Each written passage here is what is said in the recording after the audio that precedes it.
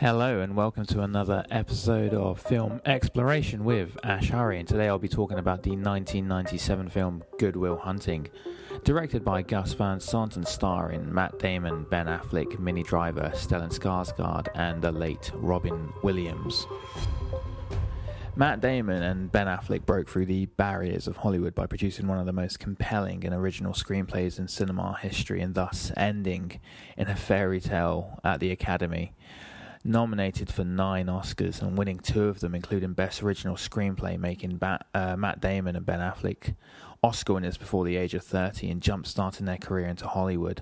I think Ben Affleck was like 25 at the time, so that makes him the youngest ever writer to win an Oscar, and I think he still is at the moment. And of course, the late Robin Williams winning the other Oscar for Best Supporting Actor in the performance of his life, playing psychologist Sean Maguire. So the movie tells the story of a Boston kid, Will Hunting, who's your typical teenager who has a problem with authority and just basically your outright typical thuggish teenager with a good heart. He also happens to be a genius. This genius catches the attention of Harvard professor played by Stellan Skarsgård, where Will is working as a janitor at the prestigious university. While mopping floors and cleaning, he's also solving equations in the hallway that no one else can do. While finally caught by the professor, Will clearly shows he's quite reluctant to learn and exploit his genius. So the professor later strikes a deal with the local authorities, who has Will in custody for hitting an officer during a fight with teenagers. And he basically strikes a deal with him to see a therapist so he can sort of later exploit and better his life because of this intelligence he so casually holds. Now he goes through 4 or 5 shrinks and finally turns to his old college roommate, Sean, played by Robin Williams. And there begins the deconstruction of Will throughout this movie, asking the million-dollar question, what do you want in life, Will? The reason I've briefly read the plot of the movie is because, surprisingly enough, not many people of the new generation have watched this. Actually, even people of my age haven't still watched this movie yet. This is mainly due to the quick rise in fame of both Matt Damon and Ben Affleck after this movie coming out, almost distracting audiences from this movie, this piece of dramatic role which kick-started their career. They are aware of the movie, they know what it is, they can even quote some lines, but most haven't seen it. It's like being aware of Citizen Kane or Casablanca, but how many people have actually seen those movies? Of course, Ben Affleck immediately went on to star in Armageddon, Pearl Harbor, the Oscar-winning film Shakespeare in Love, and he even went on to play superhero Daredevil. And obviously his dating life with Jennifer Lopez and Jennifer Garner, I'm thinking in the background, and all these other blockbusters were sort of just overtaking it. And he started doing romantic movies as well, and especially when he became Batman as well. Actually, a good fact for you about Batman, Ben Affleck is the tallest and oldest actor to play Batman. I think he was 42 when he got the role, and I think he's 6'2", 6'3", which makes him the tallest actor to play him. But anyway, yeah, so he's getting established in these action and rom-com roles, leaving Good Will Hunting in the mist. Ben, actually, I think he's a really good director. He's a better director than actor, in my opinion. If you've seen the films Gone Baby Gone or The Town or even Argo, where he won his 2nd Oscar, you'll probably agree with me. Great auteur and still very young, so still looking forward to what else he produces. And Matt Damon, of course, was shooting Saving Private Ryan at the same time, and Spielberg wanted an unknown actor to play the role of Private Ryan. Spielberg had no idea that Good Will Hunting was going to be a massive hit, and thus shooting Matt Damon was almost a sort of a great opportunity, which sort of helped the attention of Saving Private Ryan when they saw big star Tom Hanks and also big star Matt Damon in the movie, and it actually secured Spielberg with his 2nd Oscar for directing. But like Ben, Matt also delved into the action genre, starting the amazing Bourne series in 2001, of course, the year after Good Will Hunting came out, Saving Private Ryan, which was a great film and, the box office hit. And then he started another franchise with Ocean's 11 with a star-studded cast. So both their names were rising high with these big films, and soon Good Will Hunting was left in the dust. The reason it was picking up traction was because of Robin Williams, who won his Oscar. And I don't think Robin Williams really excelled after this role. His bigger roles actually came out before the movie, like Mrs. Doubtfire, Jumanji, Aladdin, Dead Poet Society and Hook. So Good Will Hunting was, that film that Robin Williams was amazing at and, really stole the show. So we can talk about how the film came to be. I mean, it's quite a dream come true story for anyone who wants to get into Hollywood through means of writing an incredible script. But you must remember that Matt Damon and Ben Affleck were already actors even before writing Good Will Hunting, so the foot was already in the door. They were living in LA, and although not big, they were starring in Hollywood movies like School Ties and Courage Under Fire with Denzel. So, the boxes to becoming an actor were being ticked. Move to LA, get auditions, get some roles. So progress was happening, but it just wasn't happening fast or going anywhere fast. So Matt Damon thought of an idea of writing a script and starring as the lead role, and he thought back to his days at Harvard when he was performing a play.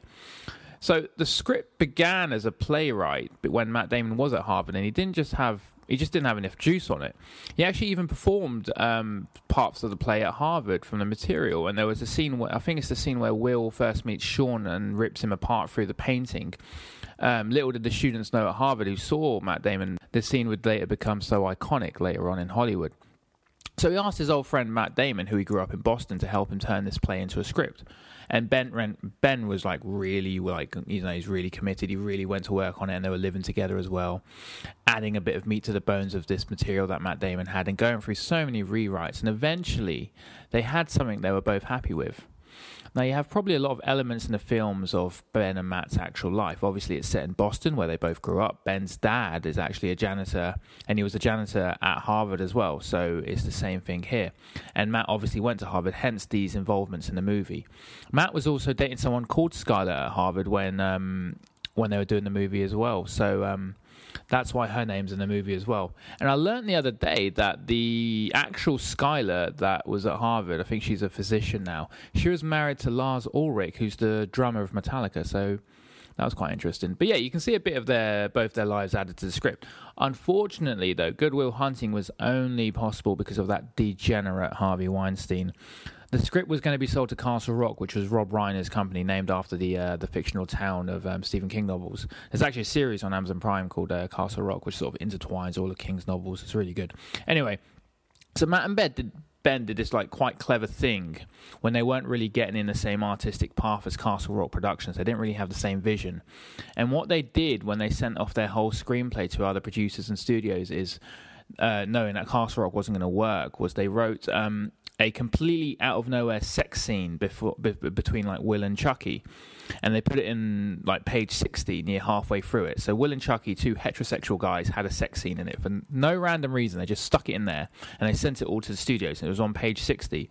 And they took it to every major studio. Nobody even mentioned the scene. When they met with Harvey Weinstein at Miramax, he said, "Okay, I only have one really big note at the script. About page 60, the two leads, both straight men, have a sex scene. What's that about?" And Matt Damon and Ben Affleck explained that they put the scene specifically in there to show who actually read the script and who didn't. So as Weinstein was the only one to actually bring it up, Miramax was eventually chosen to be the studio to produce the film. And it ended up being the highest grossing movie that was produced by Miramax. I think it was actually broken in 2002 with I think it was Chicago when it won the Oscar as well. Yeah, I think it was Chicago. So anyway, yeah, Castle Rock bought it, but Matt and Ben didn't like the direction of where it's going. Weinstein read it and loved it, and even let Matt and Ben play the lead role in the movie as well, which was something all the other producers and studios were not letting them do.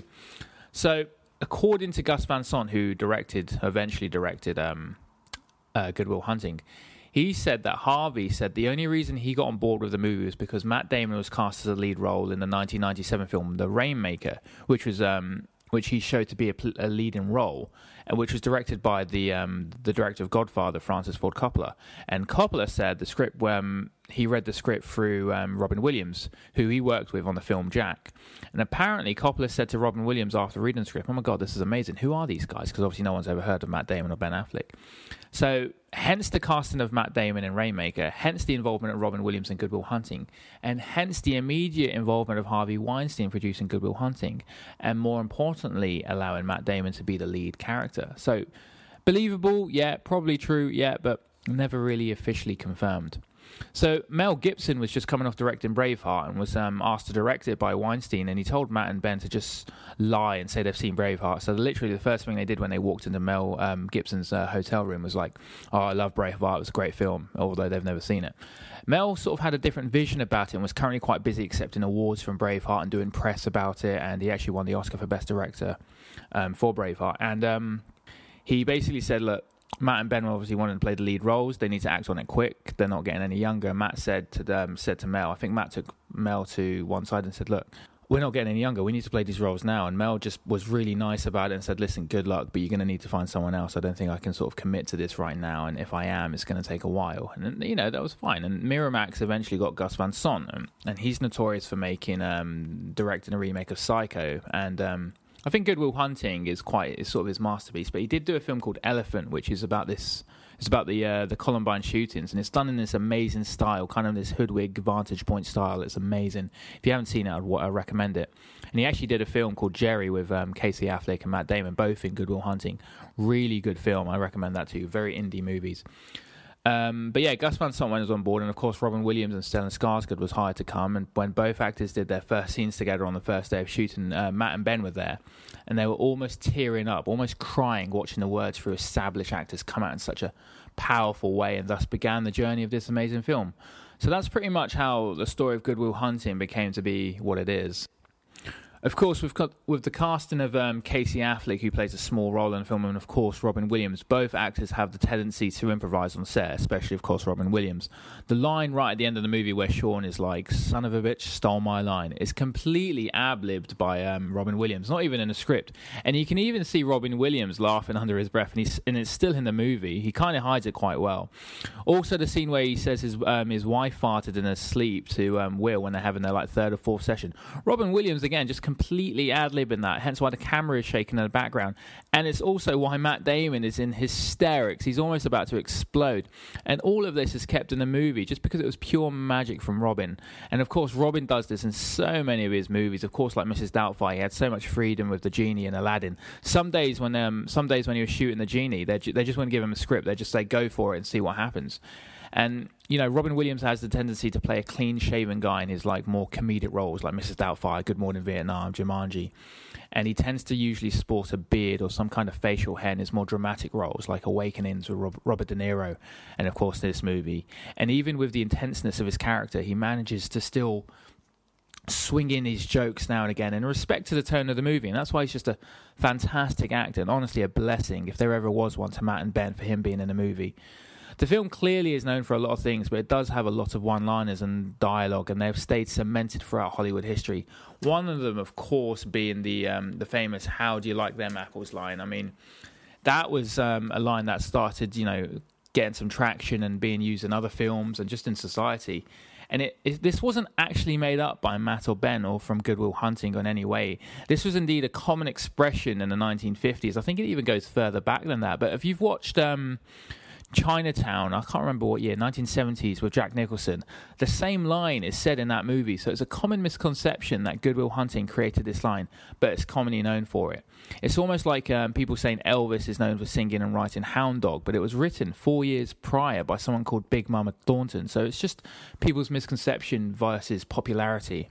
Let's talk about themes the movie so shrewdly points out. I mean, for one, it's a play on words with the title. Will Hunting is his name, yes, but the title can be taken in very many ways. We know that despite his aggressiveness and how defensive he is towards most people, we need to be reassured that Will is truly a nice person. He is good, which is such a simple and nice way to quietly get the point across in the title, Good Will Hunting. Most names in movies are there for a reason. You just don't pick names out of a hat and go, yeah, that would do. I mean, like in The Hunger Games, Katniss is actually the name of a plant. And it's known as Arrowhead, which represents her abilities with a bow and arrow. Vader is actually Dutch for father. So I guess the Dutch probably saw the big twist coming off in Star Wars. This is where I really show my geeky side. In Star Trek, Nyota Uhura literally means star freedom in Swahili. And of course, Disney do this all the time with villains like Maleficent and Sleeping Beauty. Is the Latin word malefius. I don't know if I pronounced that right, but it means wicked or evil. Or you have more literal meanings like Cruella de Vil, which is pretty self-explanatory, or Scar in Lion King, which sort of symbolizes his resent for Mufasa, and also the mental pain he holds because he won't be king, and of course a literal meaning too.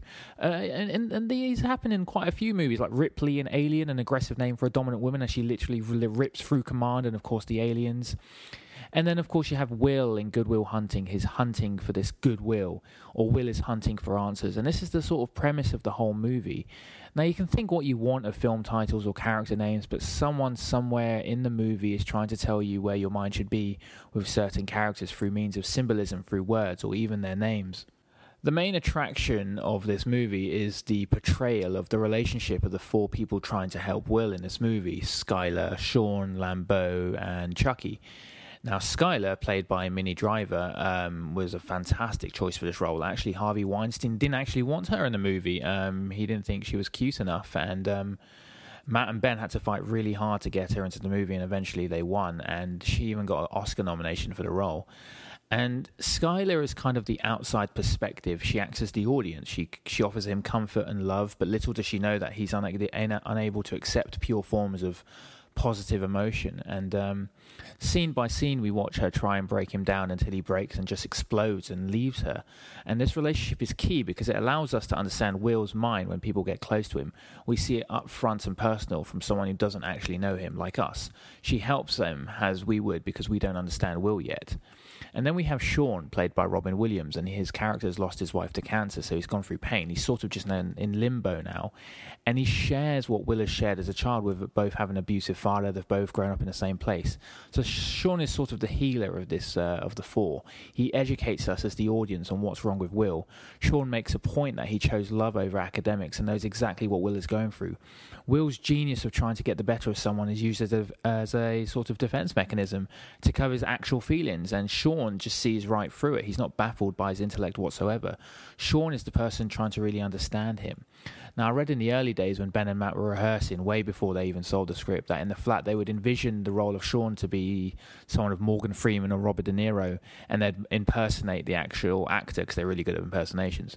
But what Robin Williams brings and does is he uses his stereotype and turns it on his head, creating a more raw performance to the audience. And it really sort of helps people delve into his mind, especially during that park bench scene where you just start to see Will breaking down from what Sean is saying and actually listening to what Sean has to say. I just do not think it would have worked with De Niro or Morgan Freeman in a role, because you can probably see them do a dramatic role, and yes, it would have been a great performance, but also a predictable one as well. And I just don't think it would have been as raw as how Robin Williams portrayed it. Then you have the polar opposite of Sean in his college roommate, Professor Lambeau, played by Stellan Skarsgård, who's sort of, chosen a career over everything else and has become very successful with winning the Fields Medal, which he keeps bringing up in the movie. And he thinks Sean resents him because of this. Lambeau just wants him to succeed. He wants Will to, use his gift for good. Just get him into a job interview or even give him a job himself. He just wants him to exploit his gift. And he just never tries to understand his past or who he is as a person. And the way Gus Van Sant shows the differences of characters between Sean and Lambeau are very subtle and effective. Obviously, these two share a lot of scenes together, and we know they're old college roommates, so they have a past. And there's a scene where Lambeau first invites Sean to lunch at this really posh place, trying to get him to see Will, since the other shrinks failed on doing anything with Will. And the camera's positioned really cleverly, because when the waiter comes to take their order, you don't even see the waiter's head, but you can see Sean looking up to the waiter, but we never see the waiter's, sternum up, and Lambeau never really looks at the waiter. He just says something while looking at Sean to the waiter. And then later on, when we go to Sean's environment, invites Lambeau, and it's more homey and warming. He invites him to a pub, and the camera is level with the server this time, and Sean interacts with the waiter and even has a moment with them, and the camera is positioned in a wide angle where you see everyone at equal lengths. And you see what Gus Van Sant is trying to connote to us on how different these characters are, and also their agenda towards Will in the movie throughout the use of cinematography and just simple positioning of the actors. We then have Chucky, who is your best bud. We all relate to that one friend who, no matter what you do or say, he or she will never judge you, and that's who Ben Affleck plays, and plays it really well. And it's not until the scene at the end when Will is basically just falling out with all the other three because Sean and Lambeau are trying to get through to him, and he's just broken up with Skyler. And so he confides with Chucky, and they have this scene at work where they're on their lunch break. But after hearing what happens, does Chucky finally step in and just goes, "Listen, mate, if you're still here in 30 years... working construction, I'm going to effing kill you." And the acting in that scene is next to perfect. It has to be. Will is so taken back that his safety net is just turned on him. This comfort zone is now compromised, so he doesn't know how to react with Chucky. Certainly not the way he can react with Sean or Lambeau or Skyler, because Chucky knows him. And Chucky says, "Mate, you need to do something with your gift, otherwise what's the point in having it?"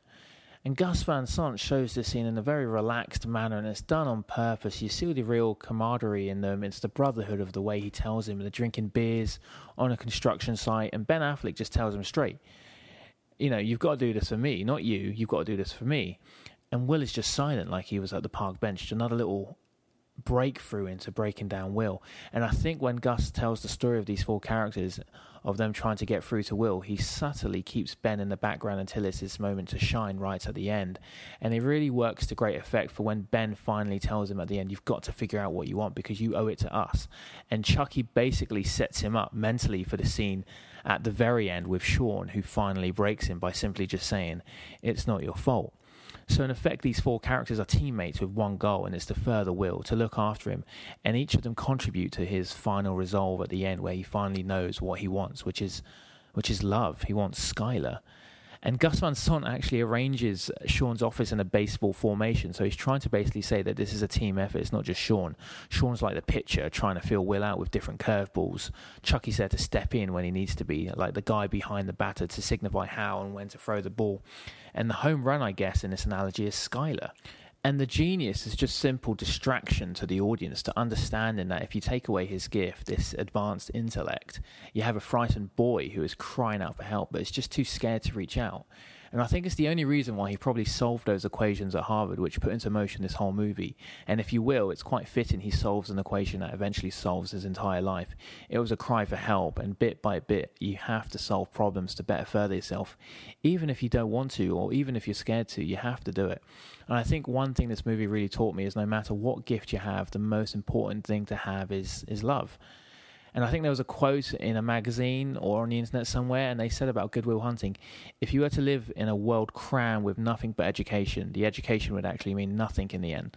I think the meaning of life is to give life a meaning. After all, Good Will Hunting shows a life strictly committed to education instead of love, faith, or trust would be a really depressing reality. And that is all I have time for with Good Will Hunting. If you haven't seen it, I think it's on Now TV. If you want to listen to my other podcasts or general film news, please just follow me on Instagram, Film Exploration AH, all lowercase or one word. And I hope you have a good day, and thank you for listening to Film Exploration with Ash Hari.